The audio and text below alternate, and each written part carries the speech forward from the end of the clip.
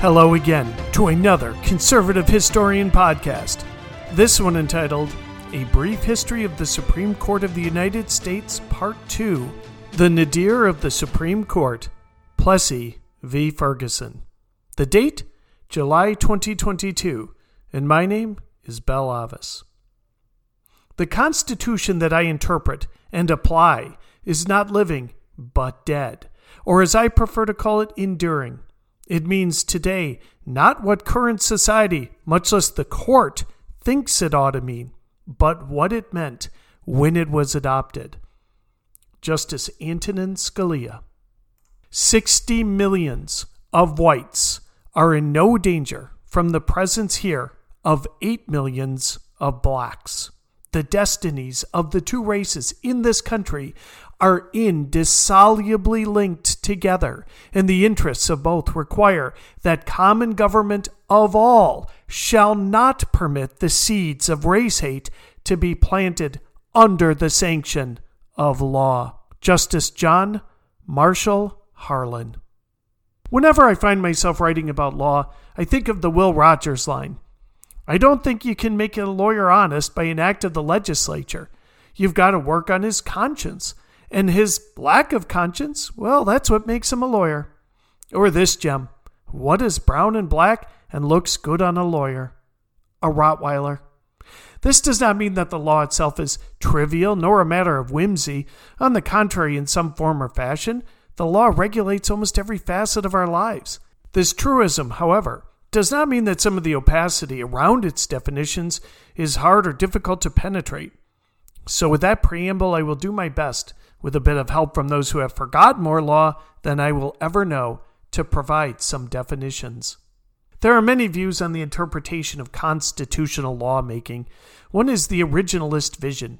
In an article entitled Scalia's Originalism, written in 2011 by Matt Malone in America, the Jesuit Review, the author states, Scalia still believes in what the Jesuits taught him in civics class.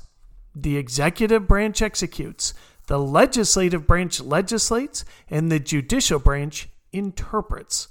Still, the question remains, just what standard of interpretation should they use? Scalia thinks there is a right and wrong way to interpret the Constitution, and he's been making a case for the right way for nearly 2 decades. In almost any forum that would have him, Scalia calls his interpretive method original meaning. Put simply, the idea is that the Constitution should be interpreted to mean what reasonable people would have understood it to mean when its various bits and pieces were adopted. Scalia doesn't care much for the author's intention.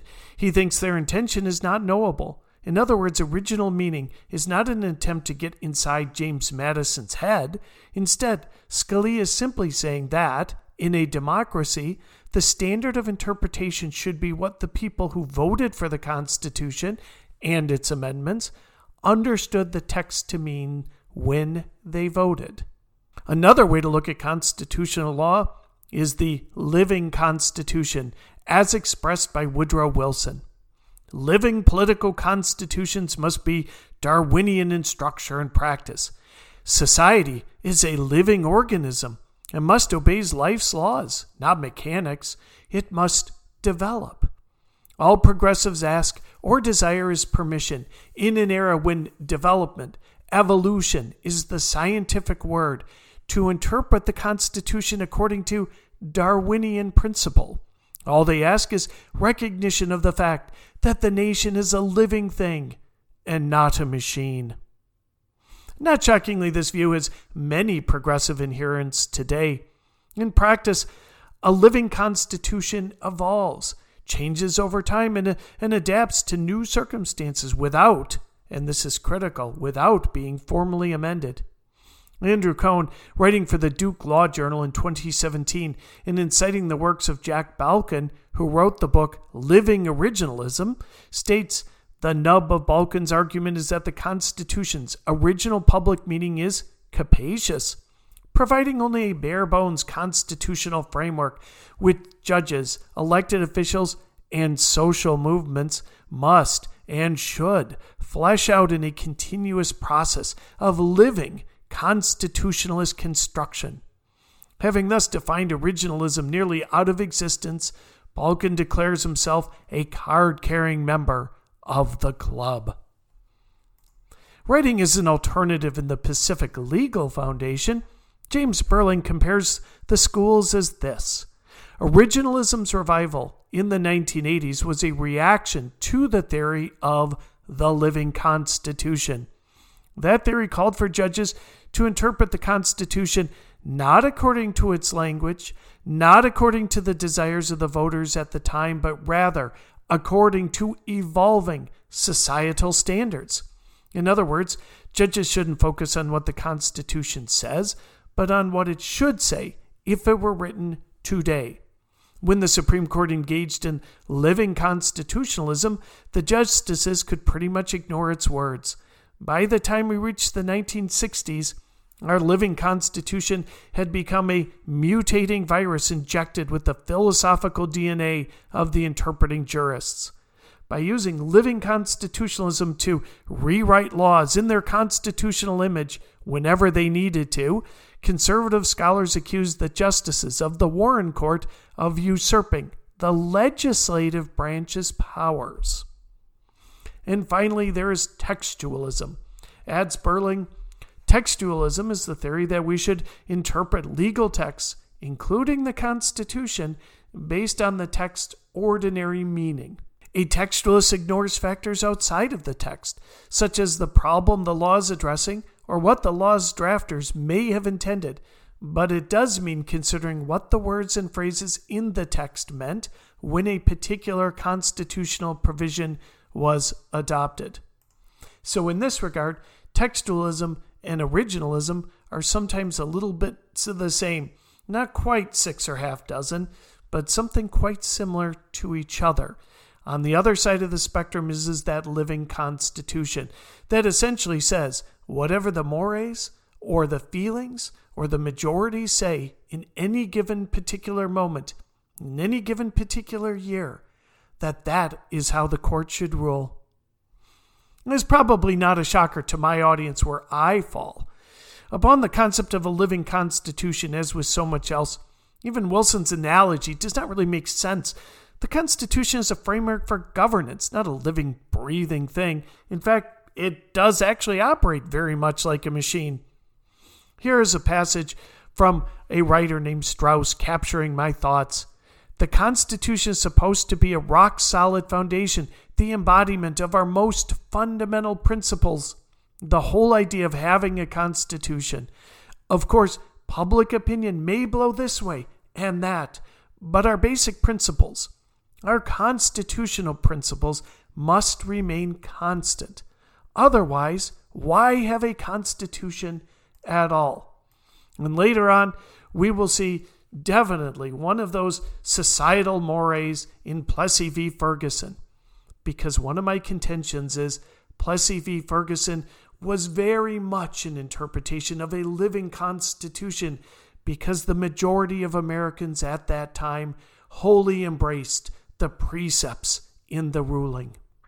Now, if a constitution, the living constitution, is indeed open to situational manipulation, reflecting the mores of the time, if the Constitution is not constant, if it changes from time to time, then someone is changing it and doing so according to their own ideas about what the Constitution should look like. The someone, it's usually thought, is some group of judges or justices, so a living Constitution becomes not the Constitution at all. It is not even law anymore. It is just some fuzzy idea that appeals to the judges who happen to be in power at a particular time and that they impose upon the rest of us. Yet, the Constitution itself is not quite in stone, and there are 27 examples of this. The authority to amend the Constitution of the United States is derived within that original Constitution itself in Article 5. And here is how it works. First off, Congress proposes amendments. The archivist of the United States, today it is David Ferrero, appointed by Barack Obama, who heads the National Archives and Records Administration, and is charged with responsibility for administering the ratification process. An amendment may be proposed either by Congress with 2/3 majority vote in both the House of Representatives and the Senate, or by a constitutional convention called for by 2/3 of all state legislatures. Now, none of the 27 amendments to the Constitution have actually been proposed by these constitutional conventions. Instead, Congress proposes an amendment in the form of a joint resolution. Now, since the president does not have a constitutional role in the amendment process, the joint resolution does not go to the White House for signature or approval, something I heartily approve of. The archivist then submits the proposed amendment to the states for their consideration. The governors then formally submit the amendment to their state legislatures, or the state calls for a convention, depending on whatever Congress has specified. The proposed amendment becomes part of the Constitution as soon as it is ratified by 3/4 of all the states. Today, 38 of 50. As noted, the Constitution can be changed.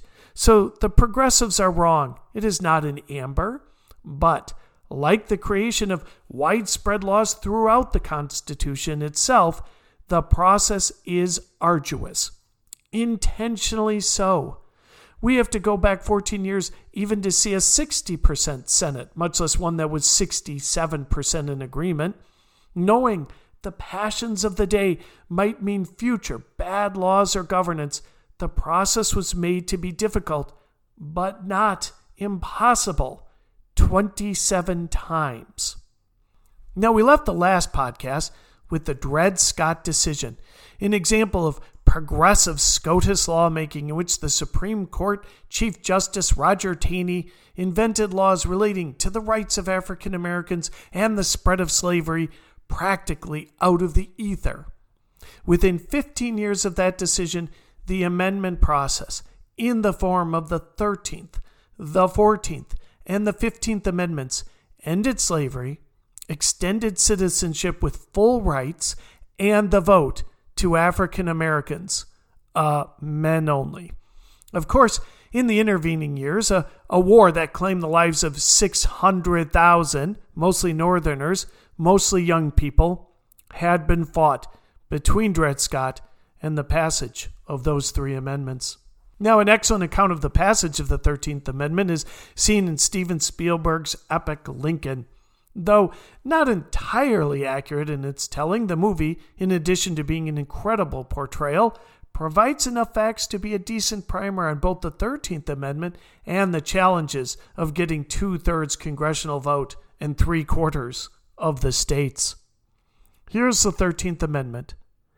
Neither slavery nor involuntary servitude, except as a punishment for crime, whereof the party shall have been duly convicted, shall exist within the United States or any place subject to their jurisdiction. That is the 13th Amendment. The 14th provided citizenship. All persons born or naturalized in the United States and subject to the jurisdiction thereof are citizens of the United States and of the state wherein they reside. No state shall make or enforce any law which shall abridge the privileges or immunities of citizens of the United States, nor shall any state deprive any person of life, liberty, or property without due process of law, nor deny to any person within its jurisdiction the equal protection of the laws. Please note this amendment because it will become paramount in our discussion of Plessy v. Ferguson later on in this podcast. That is the part that gets all the press. However, Section 3 of the amendment contained a bit of a poison pill provision to keep ex-Confederates out of national politics. No person shall be a senator or representative in Congress or elector of president and vice president or hold any office, civil or military, under the United States or under any state who had previously taken an oath as a member of Congress or as an officer of the United States or as a member of any state legislature or as an executive or judicial officer of any state to support the Constitution of the United States shall have engaged in insurrection or rebellion against the same, or given aid or comfort to the enemies thereof. But Congress may, by a vote of 2/3 of each house, remove such disability. The purpose of this piece was to make certain that as the southern states were readmitted back to the Union, that they didn't merely staff it up with all of the Confederate leaders who had initially led the rebellion and perpetuated the Civil War. And the 15th. The 15th is the right of citizens of the United States to vote shall not be denied or abridged by the United States or any state on account of race, color, or precondition of servitude. Such were the interesting times that when the people would support African Americans voting nearly 60 years before allowing women to vote, which was granted in the 19th Amendment. Plessy v. Ferguson. I called out that part of Confederates not being in power with the thought that there would be resentments and rancor after the war. A Lincoln might have managed Reconstruction in such a way that some sort of concord could have come out the other end, but his assassination ended that dream. What was left was an obdurate, radical right force-feeding Reconstruction and a big surprise in the Oval Office. Andrew Johnson had endured the hatred of the South for being a Unionist Democrat from Tennessee, so much so that Lincoln thought him a good man on the ticket, again, to try to heal the wounds of the war. In reality, Johnson seemed to re-identify with his Southern roots and become a foe of Reconstruction and reconciliation once in office. During the era of Reconstruction, Black Americans' political rights were affirmed by those 3 constitutional amendments and numerous laws passed by Congress. Racial discrimination was attacked on a particularly broad front by the Civil Rights Act of 1875.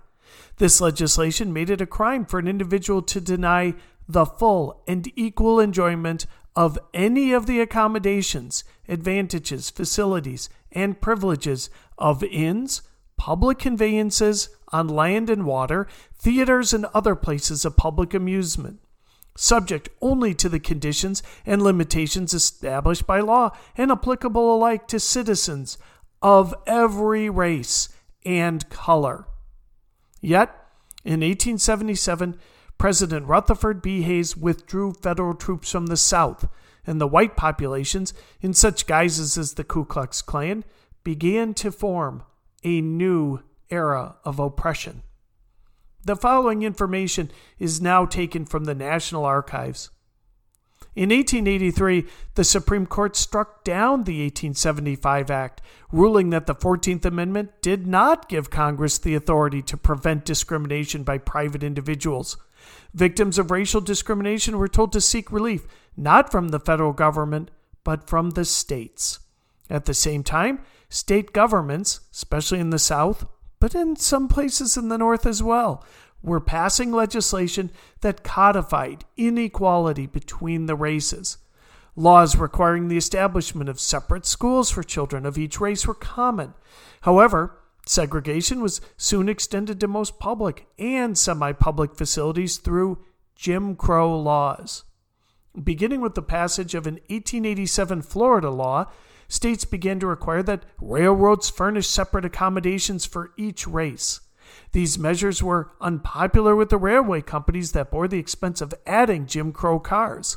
Not surprisingly, segregation of the railroads was far more objectionable for black citizens, who saw it as a further step toward the total repudiation of those 3 constitutional amendments. When such a bill was proposed before the Louisiana legislature in 1890, the black community of New Orleans protested vigorously. And nonetheless, the law was passed despite the presence of 16 black legislatures in the state assembly requiring that separation.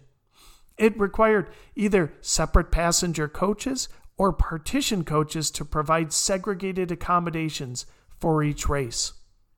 To fight this, in 1891, a group of concerned young black men of New Orleans formed the Citizens Committee to test the constitutionality of the separate car law. They raised money and engaged one Albion W. Torgay, a prominent radical Republican author and politician, as their lawyer.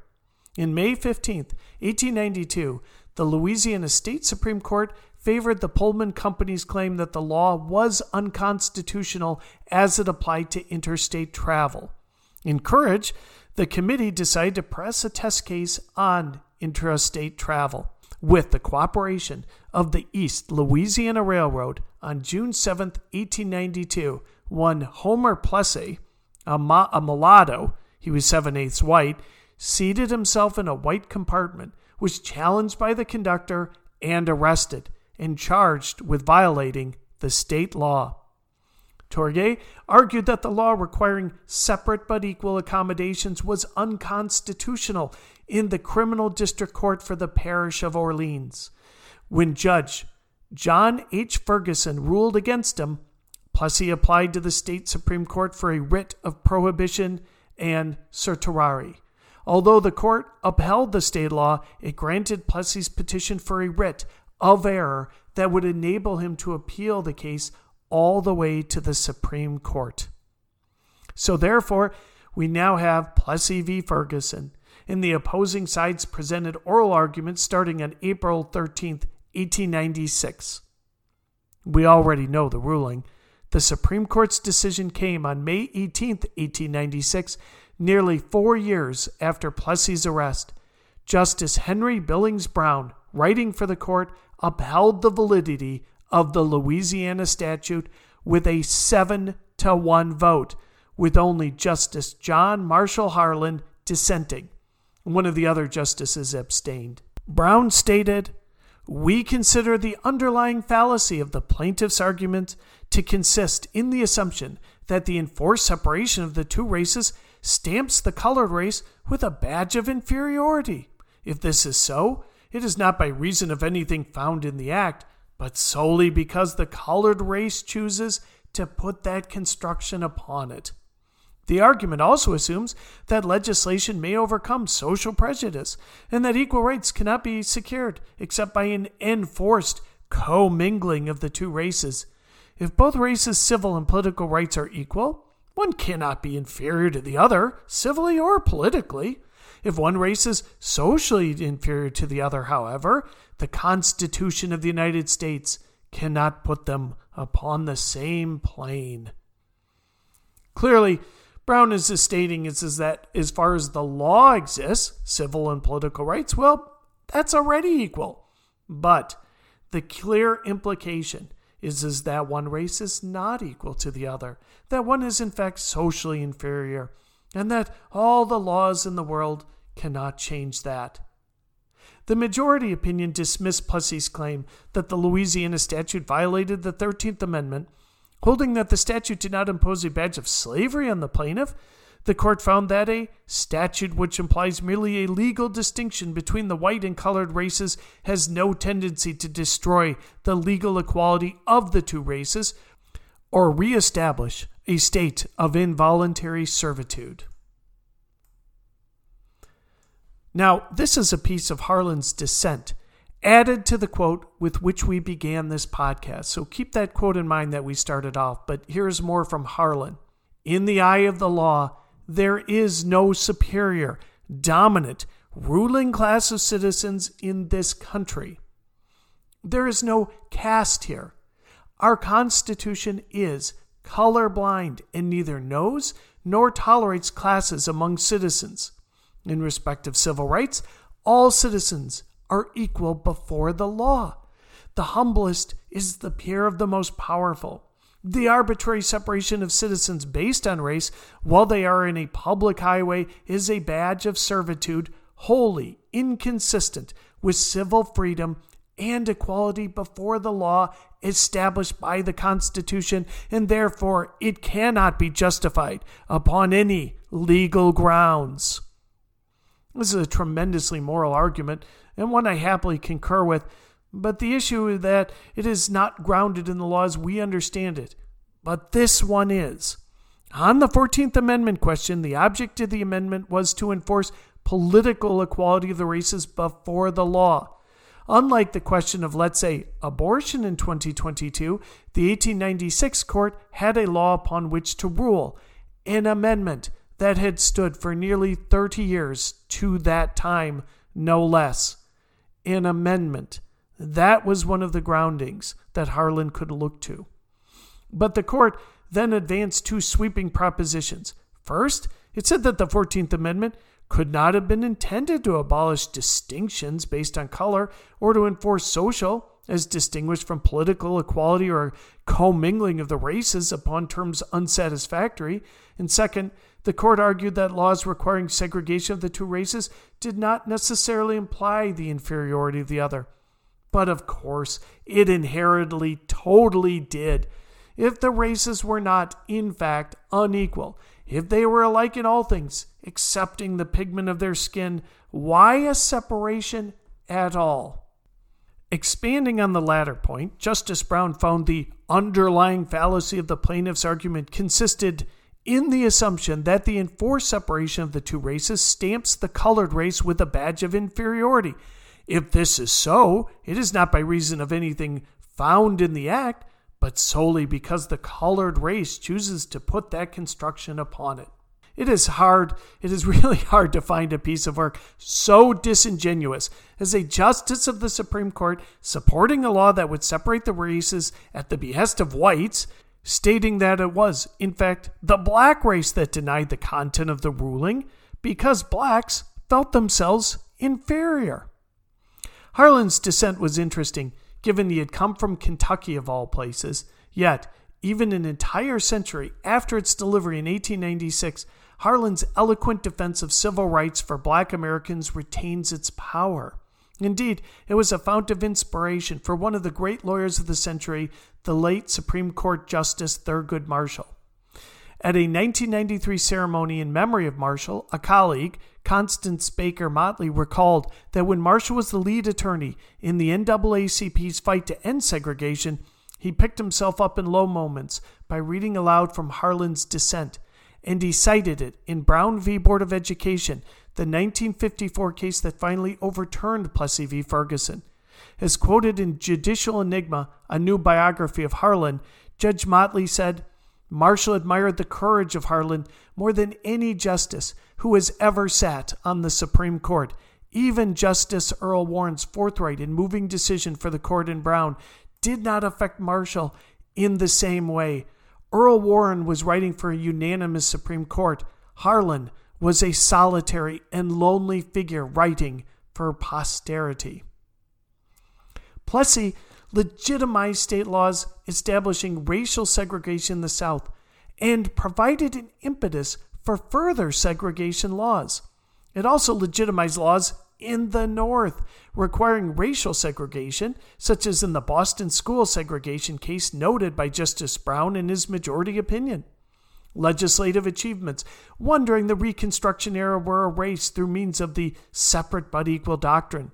The ruling basically granted states legislative immunity when dealing with race questions, guaranteeing the states' rights to implement racially separate institutions, requiring them only to be equal.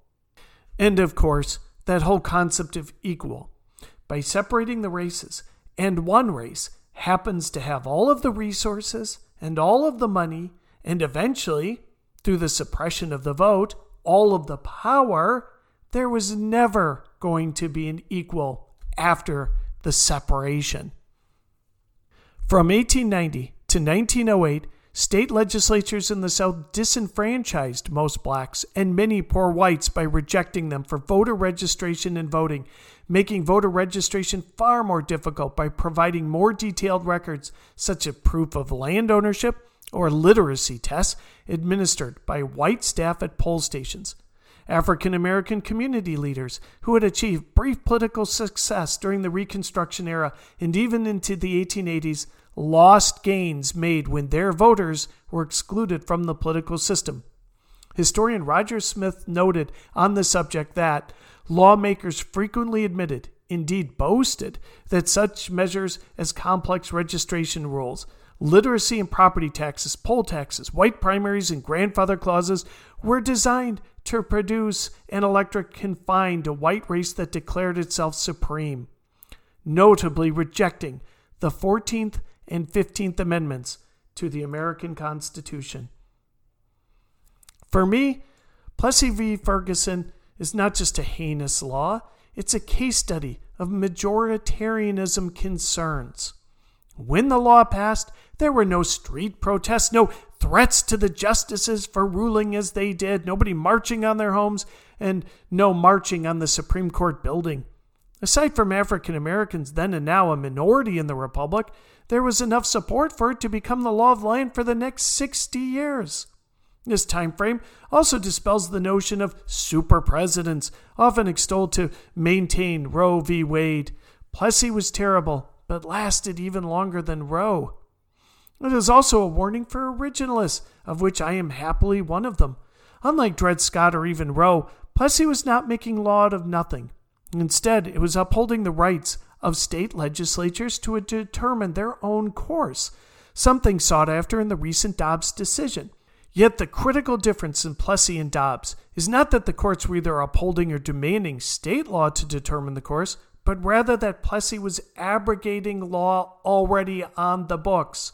Not only the 14th Amendment, but the entire purpose of the Civil War that was the genesis for the 13th, 14th, and 15th Amendments.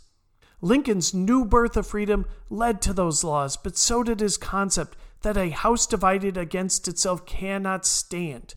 Plessy created that divided house and did so after the 14th Amendment, painstakingly wrought by a 2/3 majority in the House and 3/4 of all states.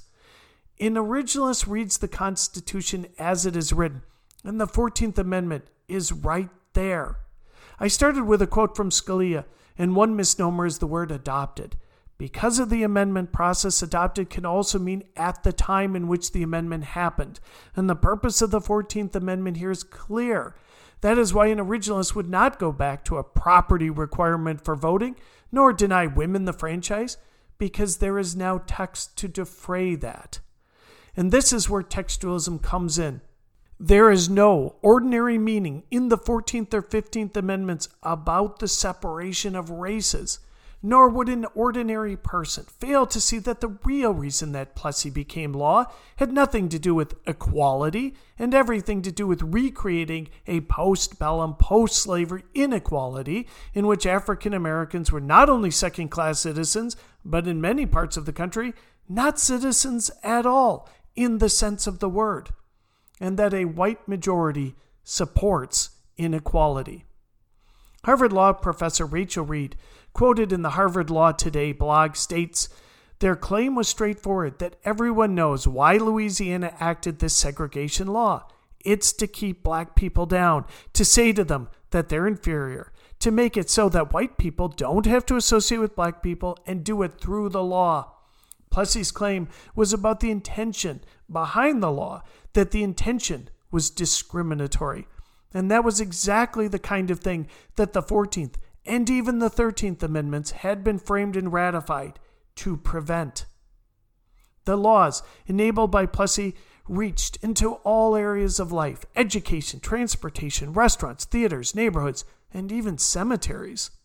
The legacy of slavery is an indelible part of our history. But for me, it is Plessy that lives with us today, and it represents that nadir of the Supreme Court. Some may say it is Dred Scott, but there was the inevitability of this American Civil War. Almost 20 years before Fort Sumter, South Carolina almost perpetuated the war at a time in which the North might not have been positioned to prevail. The great Kevin Williamson calls Andrew Jackson a terrible president, and I beg to differ. I get it. His record contains moments of, extreme depravity, ranging from his slaughter of the Seminoles as a general to the Trail of Tears as president. But there was something about the Southerner, Jackson, that had a don't screw with me vibe, not present in an Illinois country lawyer with one term in Congress. Those wars against the Seminoles and the victory against the British Army at New Orleans carried a fear of Jackson that kept the nation together and allowed a further 20 years of northern development while the South stagnated with their slave economy. So Dred Scott, along with the Kansas-Nebraska Act and the ineffectuality of Pierce and especially President Buchanan and the election of Lincoln, all contributed to the start of the Civil War. But the passage of the 13th and especially the 14th and 15th Amendments pointed the way towards a better post-slavery, post-bellum America. But with Andrew Johnson, the reemergence of white Southern oppression and the withdrawal of federal troops set the table. But what if the Supreme Court had had the courage of Harlan Jackson and went against the majority of the country? If they had ruled of what the laws in the bodies of the 14th and 15th Amendment had said that they should have ought to do. One wonders about the outcome. As it was, that didn't happen. They put a legal patina on the oppression that was supposed to have been decided on the bloody fields of Gettysburg and in the halls of Congress and in 1860s legislatures. I see Plessy in many places today, especially in our educational systems, where public schools teachers' unions lock brown and black students into inferior educational systems. I see it in public housing schemes. Yet, there is a movement among many African Americans for a sort of separation that Justice Brown might have agreed to. I see it in affirmative action programs that lower the expectations of black performance. I see it today in black-only campus dorms, no white days, or even the inception of history, such as the 1619 Project. You have your history, and we have ours.